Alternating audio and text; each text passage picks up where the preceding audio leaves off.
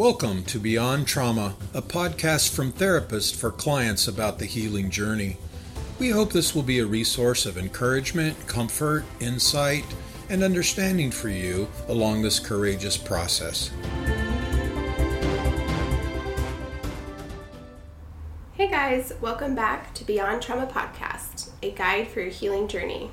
We're excited to be here today. We've got Melissa, Bridger, and myself, Jen, ready to talk to you about trauma and the question, how did I get here?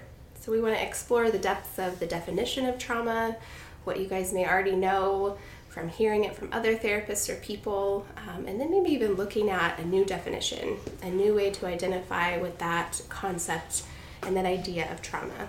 So Melissa, will you start us off by just walking us through the technical definition of what trauma is? Yeah.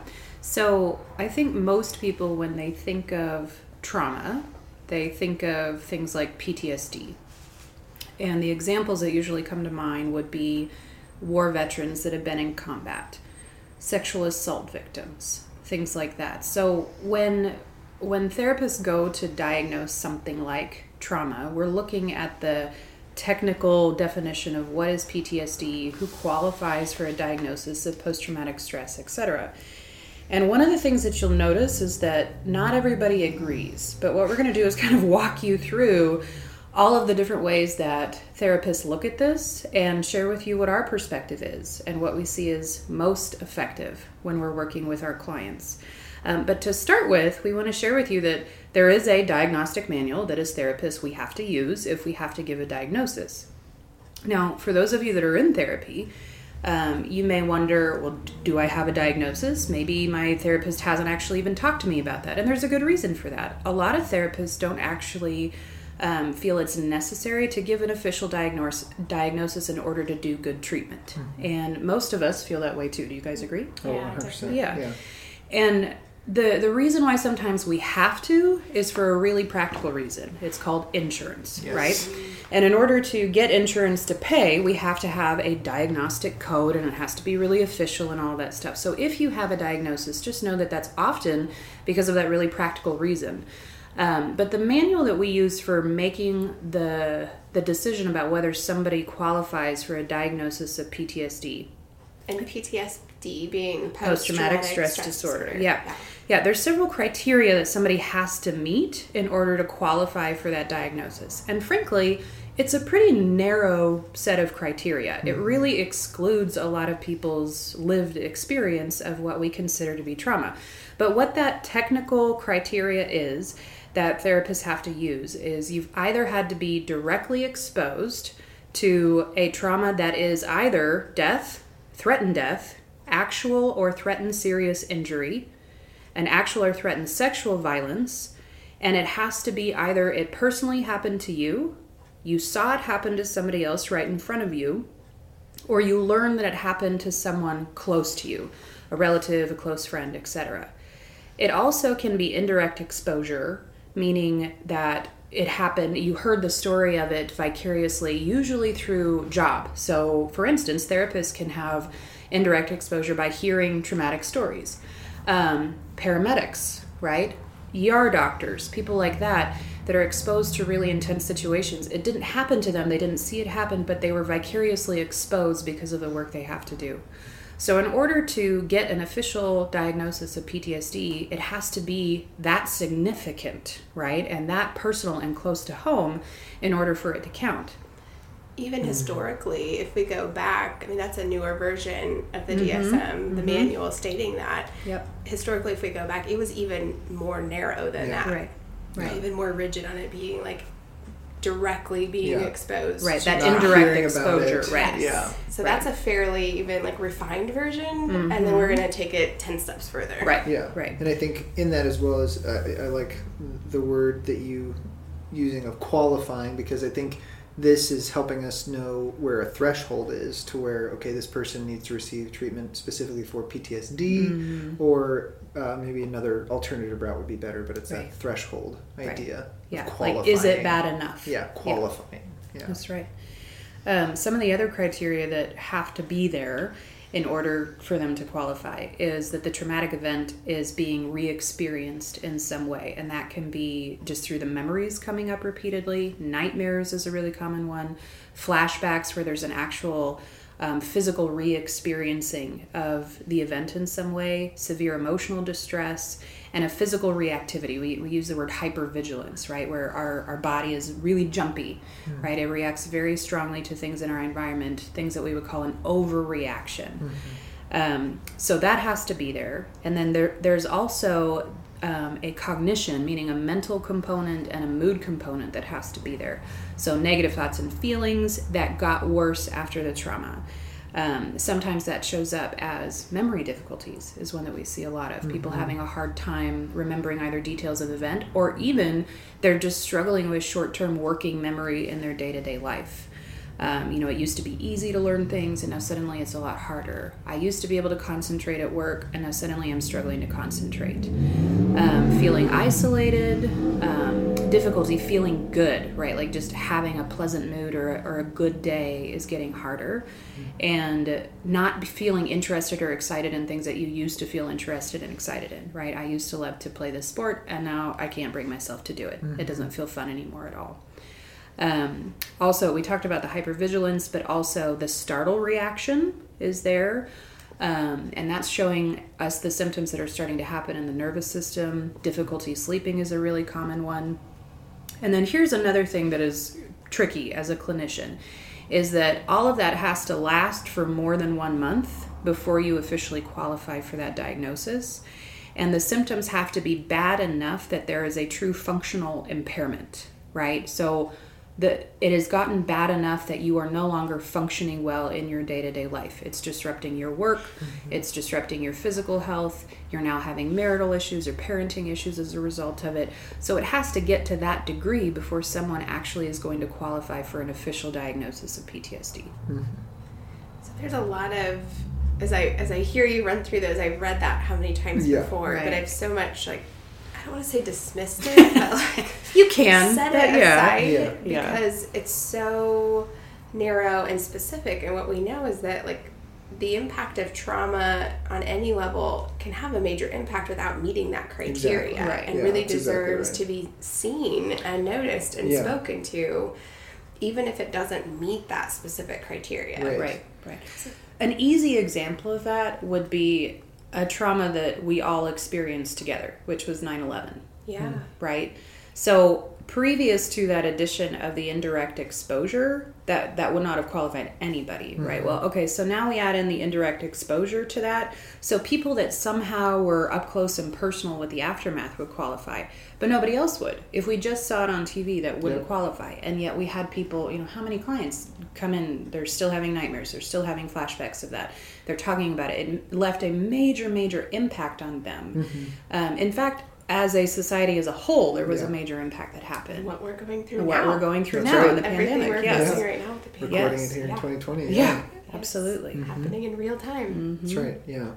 I think one thing, Jen, I appreciated you mentioning that it is narrow in that way, and that a lot of clinicians have a similar response in that they move towards their own understanding or perhaps only lean on the diagnostic manual when they need to do consultation or to refer out for a med consult or to a doctor of some kind to get a medical intervention as well. And I think in response to that, the therapeutic community has come up with different ways of approaching their definition of what is trauma.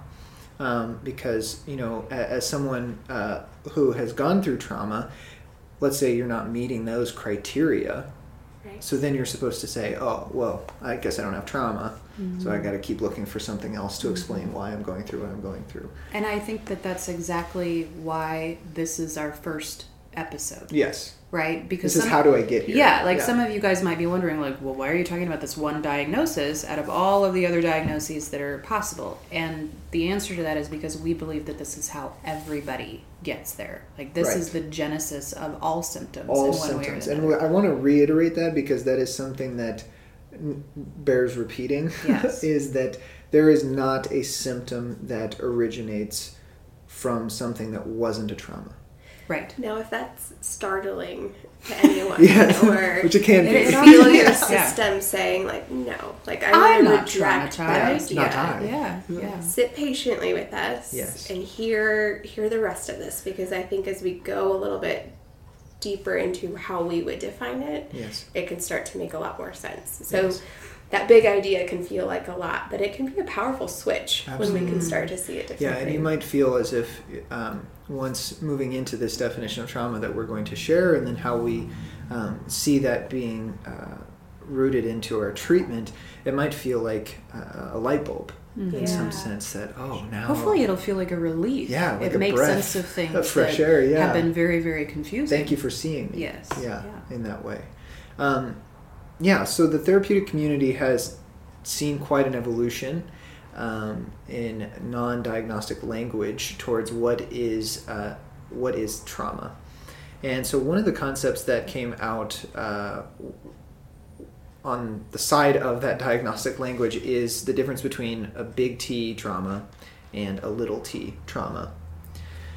This is to kind of help therapists give a distinction for increasing clients' understanding of what happened to them and how it might be impacting them now. So the big trauma would kind of bear some resemblance to the PTSD, the DSM language of, this is a very significant life-threatening, violent event that happened to you, or that happened to someone you know, or that you became aware of. And then to answer that question, well, what about what falls outside of that? Well, that would be what some would call the little t traumas. These can be really anything, depending on who is experiencing it. Trauma is experienced, that little t trauma would be talked about as being experienced differently by different people, and what might be overwhelming to someone might not be to another, and so it kind of just sought to meet the person where they were at, validate their experience, and then give them something to come into therapy knowing the direction of. Right. I think that piece of what someone might see or experience as trauma, someone else may not. Right. That comparison piece as a client, or it's easy to look at that and say, well, my situation isn't trauma because they also went through it and they're fine, or they're it wasn't trauma, it's not as bad as this other person's experience. But to really say, we're just going to look at our individual experience and how our system processed it. That's how we determine. And I think we do that comparison even within our own stories. Oh my gosh, yeah. Right, so if we have something that we would consider a big T trauma, then we end up comparing all the other events of our lives to that and saying, well, it wasn't as bad as that. And I got through that right? I managed that really awful illness or that death scare or whatever, and that's not bothering me. So why is this thing bothering me? Right? Why am I upset about this? Why am I having depression or anxiety symptoms focused on this issue? Worse. I've gone through worse, and we end up diminishing and minimizing our own experience. Invalidating. Because we don't understand that sometimes those things are just as or more impactful than the big stuff. Exactly. The big T, it's in your face. So obvious. This is trauma, and I can call it trauma. Right. The little T, and other people will agree with me that it's there's trauma. no question. Yes. Yeah, and really, I think for me, what helps understand what I'm looking for in understanding trauma and how we work with it in the room is what is overwhelming. That, as we'll kind of keep talking, has been the grounds for what has come out in the contemporary therapy scene as a better understanding of just looking at what is overwhelming to the person where they were at, regardless of time, regardless of previous experience, just what was overwhelming to you. And that being something that, sorry, this is just coming to me now of a thought, but there's something within counseling theory that's called the diathesis stress model. And if you think of a cup of water, and depending on where that water is filled up to in the cup, the space that is left is how much tolerance you have for what might come to overflow. And that overflow is our feeling of overwhelm. So some people have less water in the cup, some people have more water in the cup. And as more water gets added to it, which these are stressful experiences, things that might be overwhelming, they start to overflow that cup. And that being a good kind of representation of some things might overwhelm you, some things might not. And that might be different to other people. And it might also be different across your lifespan. Absolutely. Depending on how much room you have at the time. That's right. And what we're learning from a lot of the research within the nervous system, and polyvagal theory in particular, is that co-regulation can actually lower the amount of water that's in the cup to start. So that can also help you return back to safety in that way. So let's just highlight that right there. Through therapy, and we can talk about all those big giant words you just said and what that means, but like through therapy we can decrease the amount of water we start with. Like, we don't have to live our lives right on the just verge, trying to keep it from overflowing and just barely skimming the top. Like, we can actually go in deeper when we understand what it is that determines how much water we have. Yeah, that's right. And start to decrease that. Yeah, I really like that analogy. Like, motivating and like filled with hope. Yes, absolutely. And so to get to the foundation for me of where I see a helpful definition for trauma was out of a article from Duros and Crowley in 2014. They published an article called "The Body Comes to Therapy Too." And I loved that title, number one. Just jealous that they found it first. But they define trauma in a way that I have not heard before. And so I thought it was very powerful. They define trauma as whenever something comes into our space, into our internal space, that is too much too soon, too much for too long, or too little for too long. And I think that just really opens up our understanding of what could be considered trauma or overwhelming to us. Too much for too long, too much too soon, or too little for too long. Let's give an example of each of those. Like, what would be trauma that is too much too long? Yeah, well, so to start, the too much too soon, I think, it is what people would, kind of as we said, no one would doubt that was traumatic. So a car accident, a violent experience of some kind, interpersonally, an abuse of some kind, that too much too soon. There wasn't space at all to process what was happening in that amount of time. That could also have to do with the age of the person. Absolutely. Right, that too soon to me speaks of they weren't ready to handle that because of how old they were, whether that be physically or emotionally or mentally. Yes. If it was too much to process too early in their life, you can have the same impact. Yeah. If I'm 8 years old and responsible for my 3 little siblings. That's right. Not even like from a neglect standpoint of parents aren't there, but I have a single mom who says, I really need you to help out. Right. Yeah. Like, you've got to help carry the weight around here. Too much responsibility. Right. Yes. Yeah. Wherein those are the stories that you typically hear people scoff at the idea that was traumatic. Right. Yeah. Somebody who has that story, they're going to carry a lot of responsibility through their whole life. Yeah, in themselves, and just say, no, I figured it out. It wasn't traumatic. I figured it out. Yeah. And may even feel proud. We're here. I took care of those kids. Yes. Yeah. And now I'm successful and I take care of all these other things in my life. Not to mention, why am I having panic attacks? Yeah, anxiety too. Yeah, I'm having trouble not washing my hands all the time. Yes. So whatever it might be manifesting as. But so that too much too soon is kind of what people would associate with obvious traumatic experiences or obviously overwhelming experiences.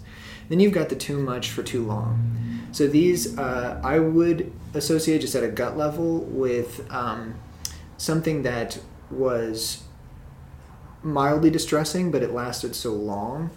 It could be even moderately distressing that lasted too long, but it didn't fall into that first category of too much too soon. So it's too much for too long. So this could be something like a relationship that has some aggressive tendencies to it, or just overly disrespectful, or maybe edging on abusive, that just lasts long enough to overflow your cup in that way. Do you guys have other examples that come to your mind? I was just thinking of like financial difficulties. Oh, that's a great one. Right? I can be, in an uncomfortable financial position for a month or two and maybe I'm okay, but if that goes on for 6 months, a year, a couple years, and every single month I'm scrambling for it. Childhood. Yes, then exactly. I could have handled that for a short amount of time and bounced back pretty easily, but that begins to erode so quickly. That's right. Because of just the constant stress. It's like that version of it with the analogy with the water in the cup. It's the slow drip that never ends. Oh, that's and beautiful. Eventually it'll overflow. Yeah, and I think that can also be some people's experience of their childhood, kind of as you were saying financially, but even lack of attention or something like that, where it was too much, too long, or into that final category of too little for too long. Yes. Yeah, so those two kind of working in tandem to give validation to all experience in that way of not having a care provider's attention for a moment isn't anything we can't come back from, but you extend that out to a 3-year-old not having a loving attention, an affectionate presence for a month, 6 months, maybe their entire childhood. Yeah. You're going to have some really pervasive problems that come out of that. Yes. It even comes to mind in that of, growing up in a home where feelings aren't okay. Right. Maybe all of my needs are met and mom and dad are physically present and we have really nice things and get to do a lot of great stuff, but my feelings aren't okay. We don't talk about emotions. Right. It's not okay to cry. It's not okay to express anger. Yeah, and so all of that, so that definition is one that I've come to really appreciate, and it's kind of changed how I view, or perhaps just given language to what I intuitively knew in reading the DSM and saying, well, that's pretty rigid, and a black and white understanding. There's like gotta that. Be more. Yeah, seriously, so I don't have trauma, really, then why do I feel the way? I will show you, Well, and with this other definition, I sit here and think, okay, now I could list it all out, and these are these life experiences that were overwhelming. They were a lot, and not to say that, I'm not, I'm falling apart as a human, but they have had an impact on how I see the world, how I see myself, how I manage stress, how I manage relationships. Yeah. Like, they influence those. Absolutely. I feel like that's a huge shift that has occurred just culturally when it comes to people's understanding of what therapy is for. Because for a long time, therapy was for the people that were not functioning. Right? It's either go to therapy or you can't work anymore. You're going to a institution of some kind. You have to be medicated, right? It had to be so severe before anybody would consider getting help of any kind. But there's been a real shift in people's understanding of when they need help, right? And when help might be appropriate. And now there's this openness to this idea that I deserve help, even if I'm okay, right? Like, even if I'm functioning okay, but just to help me have more life satisfaction. That's right. To help me get more out of my relationships, to help me feel, good in what I'm doing on a day-to-day basis, to not have to expend energy managing depression, managing, anxiety, bouts of anxiety every once in a while, that I want to put my energy towards other things, and I deserve to get help to resolve these issues that are causing me problems. Yeah.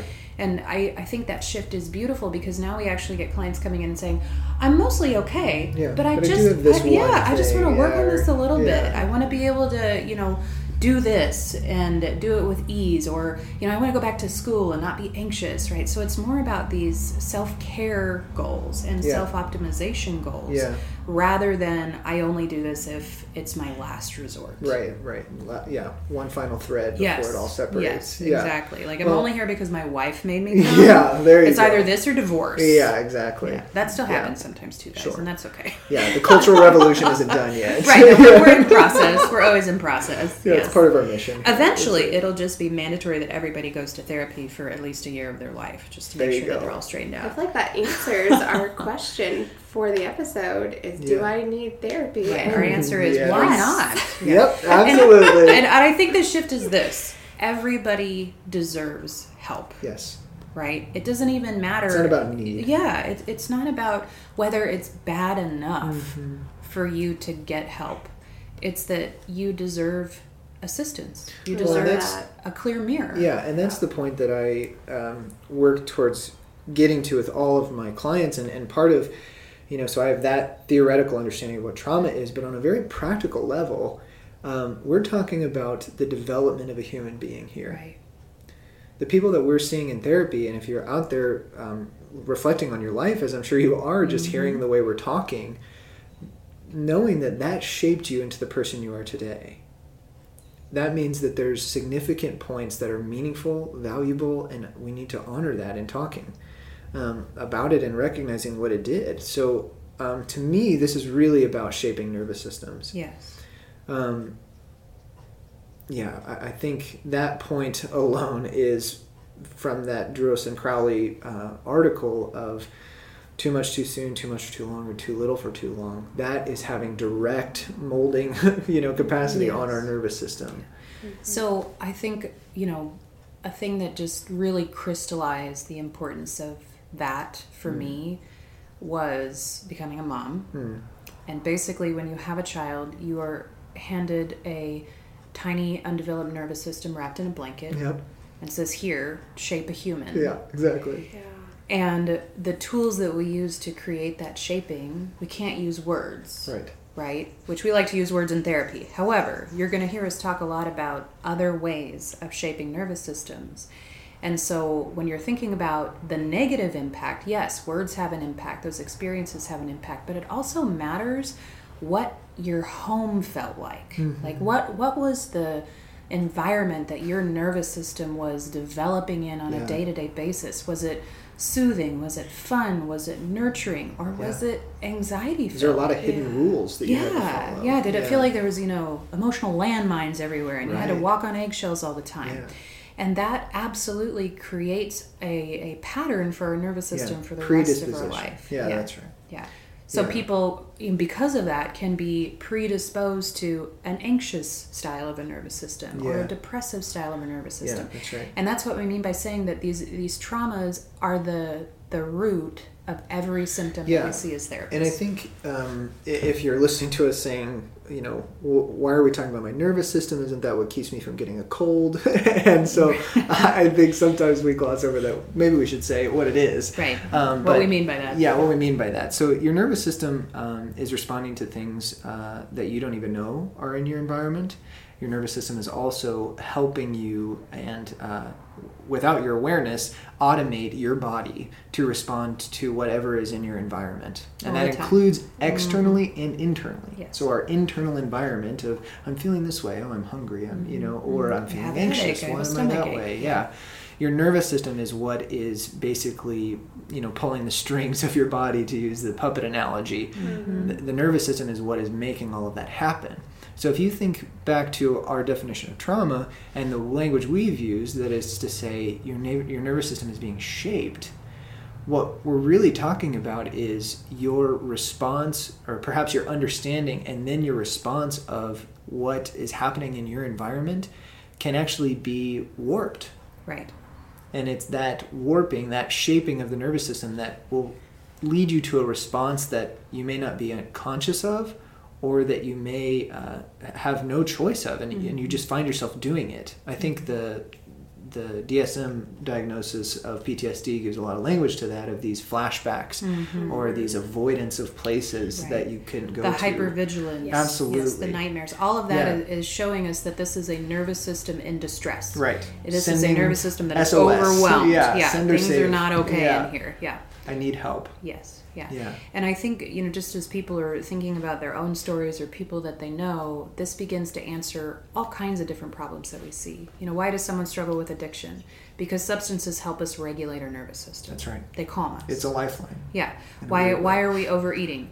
Well, because food tastes good and it helps our nervous system calm down. Why am I not eating? Why am I not eating? Control. Why am I watching 8 hours of Netflix? That's right. Why am I buying so much on Amazon, Bridger? Yeah, exactly. We'll talk about relatable. That. No. Don't talk about that. Sorry. Too many personal examples. That's an acceptable addiction. Right. Chocolate, wine, what? Yeah. Boyfriends, girlfriends. Yeah. It doesn't matter. But I think we're able to see all of these patterns of behavior as the body's attempt to regulate and calm a nervous system that is struggling. That's right. That is overwhelmed for whatever reason, and it's looking for a way to calm down. Yeah. And just to connect our thinking here. Sorry, go ahead. I interrupt you, but just to connect our thinking here, we started the episode by saying a big, scary sentence that is any symptom finds its root in a trauma. Right.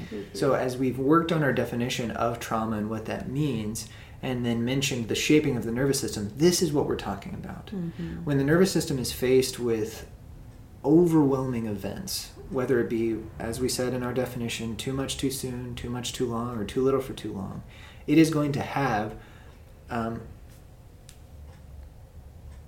patterned ways of responding that are conditioned. If you think of a muscle, you do a workout and it gets bigger, well, your nervous system is a lot like that in a lot of ways. You start to fall into a rut of responses that are sometimes out of your consciousness, but the journey of therapy then is to start to address what those conditioned responses are, and to ask, is this how I want to continue living my life? And it's not just about stopping that pattern. Right. It's about understanding why did this make sense at the time? Why was this literally the right choice at the time to help me survive? And bringing a lot of self-compassion to that. Right. Yeah. And gently offering new opportunities for the body and the nervous system to try something new. That's right. And I think one of my favorite parts of being a therapist is that we get to offer a safe space for someone to try something new. That's beautiful. Yeah. Right? To just do a little experiment and see what would it be like if instead of doing that thing that you always do, instead of getting defensive, instead of going into argument, or instead of immediately going into shame, what if I just stayed right here? Sorry about the sirens, guys. What if I just stayed right here and felt what I was feeling and trusted that this might be a safe experience? And as therapists, part of what we get to do is kind of hold that space for people and make sure that it stays safe, and that if things get tricky or things get emotionally difficult, that you have somebody there to guide you through that in a really gentle and safe way. And to me, those are the days that it just is like, oh my gosh, I love my job. This is the work. This is the best. This is amazing. Telling people that they need to stop doing something is like my least favorite day. So disinteresting to me. Yeah. I'm over it, right? Yeah. I had to do that for a lot of years when I worked in a drug court program. Nowadays, I would much rather talk about the why and talk about the root issue that is bringing all of these symptoms up, because it always lets us come to the situation with deep compassion. Yes. And also, it lets us come with tremendous hope, because it's not about just stopping the behavior and how successful you're going to be at that or not. It's about really understanding how this got created in you. I feel like too often we accept those patterns that we're talking about that's just who we are. Yeah. I'm just a worrier. It's my lot in life. Yep. Yeah. Can't change it. Come by it naturally. Or my whole family's like this. Right. I hear that a lot too. Yes. All the women in my family are so... It's a like, genetic really? I get it from my dad. So all I think there is, well, you have generational trauma then. Right. Yeah. This pattern was literally passed down to you. Yes. Past my life? Yes. Right. And this idea that's, well, I've been this way as long as I can remember, so this is just what I have to live with. Like, this is what my life is. Right.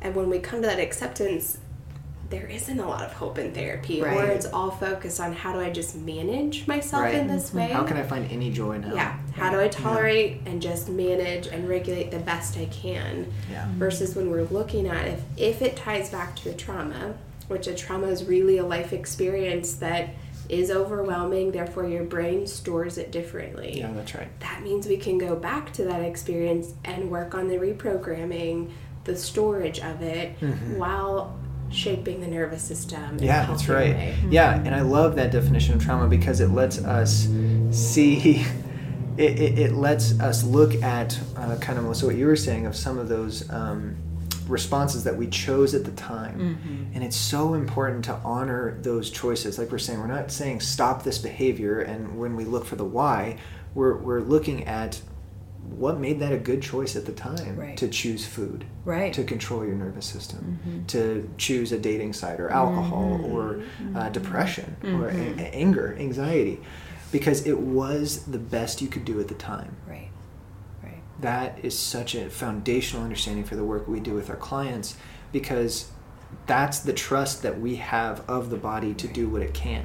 The problem is that it's no longer the best thing to do. Yeah. It's now causing us much more pain than helping us. And so therapy, then, Jen, to your point, it's do we want to continue that? Because we don't have to. Yeah, there's another option. We don't have to. And I think that's one of the first things that we often talk with clients about is there is another option. There's hope. We don't have to band-aid this and say you're going to have to battle this depression the rest of your life. You're going to have to, use medication to manage your anxiety the rest of your life. Although all of us really support medication. Don't get me wrong. Absolutely. About that. Advocates, I'm in a place. 100%. Don't hear us say that. We will talk about the proper use of medication because it's important. But I think that, when we're talking to clients about the journey, right, the beginning, middle, and end of therapy, it's so easy for me to speak sincerely from a place of absolute hope that things can get better. And trust in it. Yeah, yes. Absolutely. And I mean, I share this with clients a lot. Like, I have that story, right? Like, I had a decimated nervous system. Things were not going well. I technically did qualify for the full-on PTSD DSM-5 diagnosis. And the journey to come back from that and heal a nervous system, I know in my bones that it's possible. Yeah. And I think that that's so powerful to be able to share with people and say, if this body could heal, if trust this, me. like if this dysregulated nervous system that was using anything and everything, especially Netflix and anyway, all my very creative ways. I was doing the best I could at the time, guys. Amen. Yes, you were. And it was right. But to know just how far it's possible to really come as far as what a nervous system is able to learn and relearn how to do. And thank God for all of my people that, co-regulated me through that whole experience and re-taught my nervous system how to relax and believe that I am safe in my life now. And once that felt really true, there was a literal physical shift that happened. For me, all my stuff was so somatic. And to feel the shift that literally happens in your body. All those physical symptoms that you're having and you're wondering what the heck they're about. Your migraines are about this. Yeah. Your constant stomach aches are about this. Your fibromyalgia, likely about this. All of those weird, IBS, absolutely. All of those symptoms for me, the majority of those are completely gone since having all of this Did you treated. say gone? Gone. I don't get migraines anymore. I haven't had one in years. I used to get them, you guys, ibuprofen every other day. Absolutely. Every other day. Every other day. Had to. That's how I survived. No more. Pain all day long, every day. I don't know if you're listening to this and with your jaw on the floor. I've heard her say that before, but it still makes my jaw fall to the floor. Because it's beautiful. That's the hope of therapy. Yeah, and I think for me, like, I do speak from that place of, like, this is my lived story, and it matters so much to me that other people know you do not have to put up with anybody ever telling you that you are limited by your current state, right? Yeah. You are healable. You are not broken beyond repair. If anybody has ever suggested that to you, well, I won't tell you what I think about them, but just know that it's not true. I'm preaching slightly. I love you all. If you have this story, please know. Like, that's why I'm so passionate about this, because I want people to know that there's hope. Yes, and from a therapist's perspective, I think throughout my training and then in my experience, therapists deal with this differently.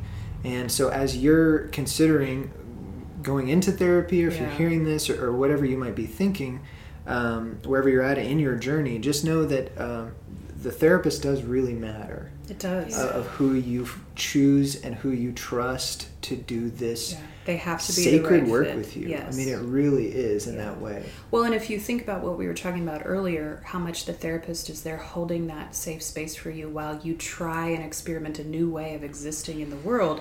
If you don't feel safe with your therapist, then it's really hard to feel like you can run those experiments and try something new and take the risk of existing in yourself in a brand new way. Right. So yes, just know, I mean, it takes time. Every therapeutic relationship, we're going to build that relationship slowly and gently, but there is absolutely room to interview people and find the right fit. Take time. The details of how to find that right guide. We're going to use those words, therapist and guide, interchangeably. Like, a therapist is really part of guiding you through this journey.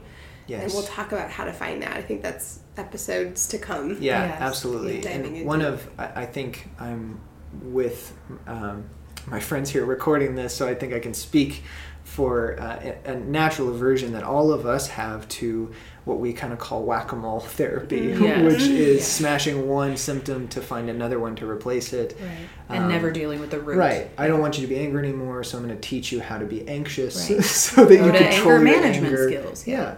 Behavioral modification. Right.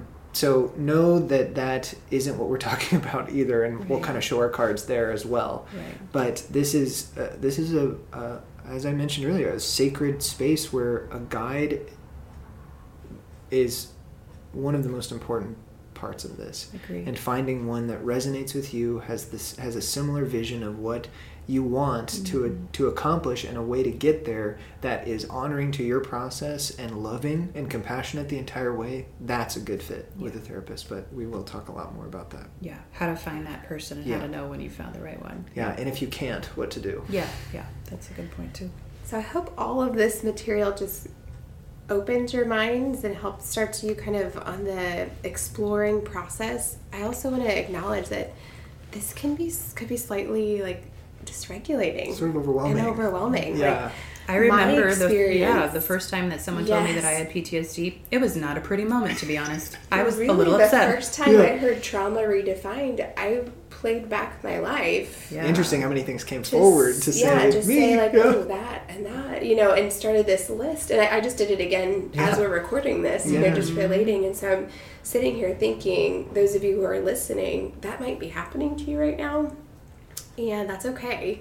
Mm-hmm. But I also want to just maybe talk through a moment of like re-regulating that. Yeah. I know this wasn't part of my original plan, I love but it. Please. It's important. I know that it happens. Get regrounded and maybe set some of those things back aside where they belong in a temporary holding place where we can go about our day and continue to function without that awareness on the forefront of our minds, and then know that we can come back to that when it's safe and pull it back out with someone we can trust and really work on that together. Yeah. I think it's okay to set that aside. Mm-hmm. Definitely. Mm-hmm. Yeah. Give yourself the space and the care to set it aside. Yeah. And immediately after this episode, there will be a brief recording that you guys can listen to of something called the container exercise. Mm-hmm. And that's just a brief recording that will walk through what Jen is talking about, where it lets you take all of the material that may have come up while you're listening to us talk and just put it in a safe place temporarily so you can revisit it later. Mm-hmm. Because we have to pick our moment, right? And the most important thing is that we're paying attention to ourselves and knowing, is now a good time to really address this, or do I need to wait? Yeah.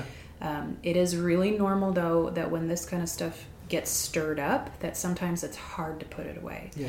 So the container exercise is a way to make that really concrete, and there's other skills that you can use as well if you know self-regulation skills, deep breathing, go for a walk, all of that kind of stuff.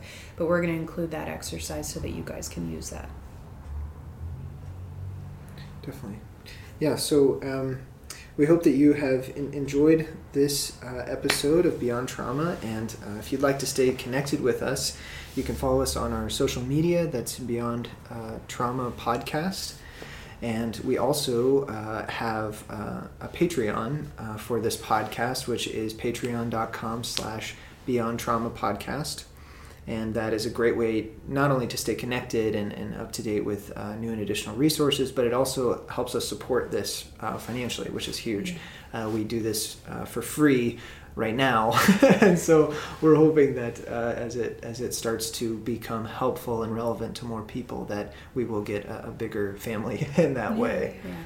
And the nice thing about Patreon too is it's a space for us to share more resources with you guys. So our goal is that we'll be adding content to that regularly, and if you listen to that container exercise, it's those kinds of materials that will be on there, along with a lot more conversations.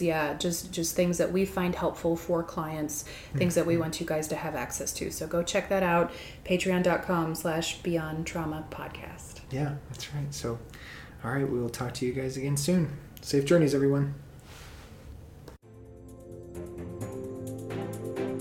Thank you for listening to this episode of Beyond Trauma, a psychotherapy podcast from therapists for clients about the journey of trauma recovery. While resources like this can be helpful, they should never take the place of or be used as therapy. We encourage you to find a trauma-informed therapist in your area to be your guide in this healing journey. Take a minute to subscribe to this podcast on iTunes or Spotify, and we would appreciate it if you could leave us a review.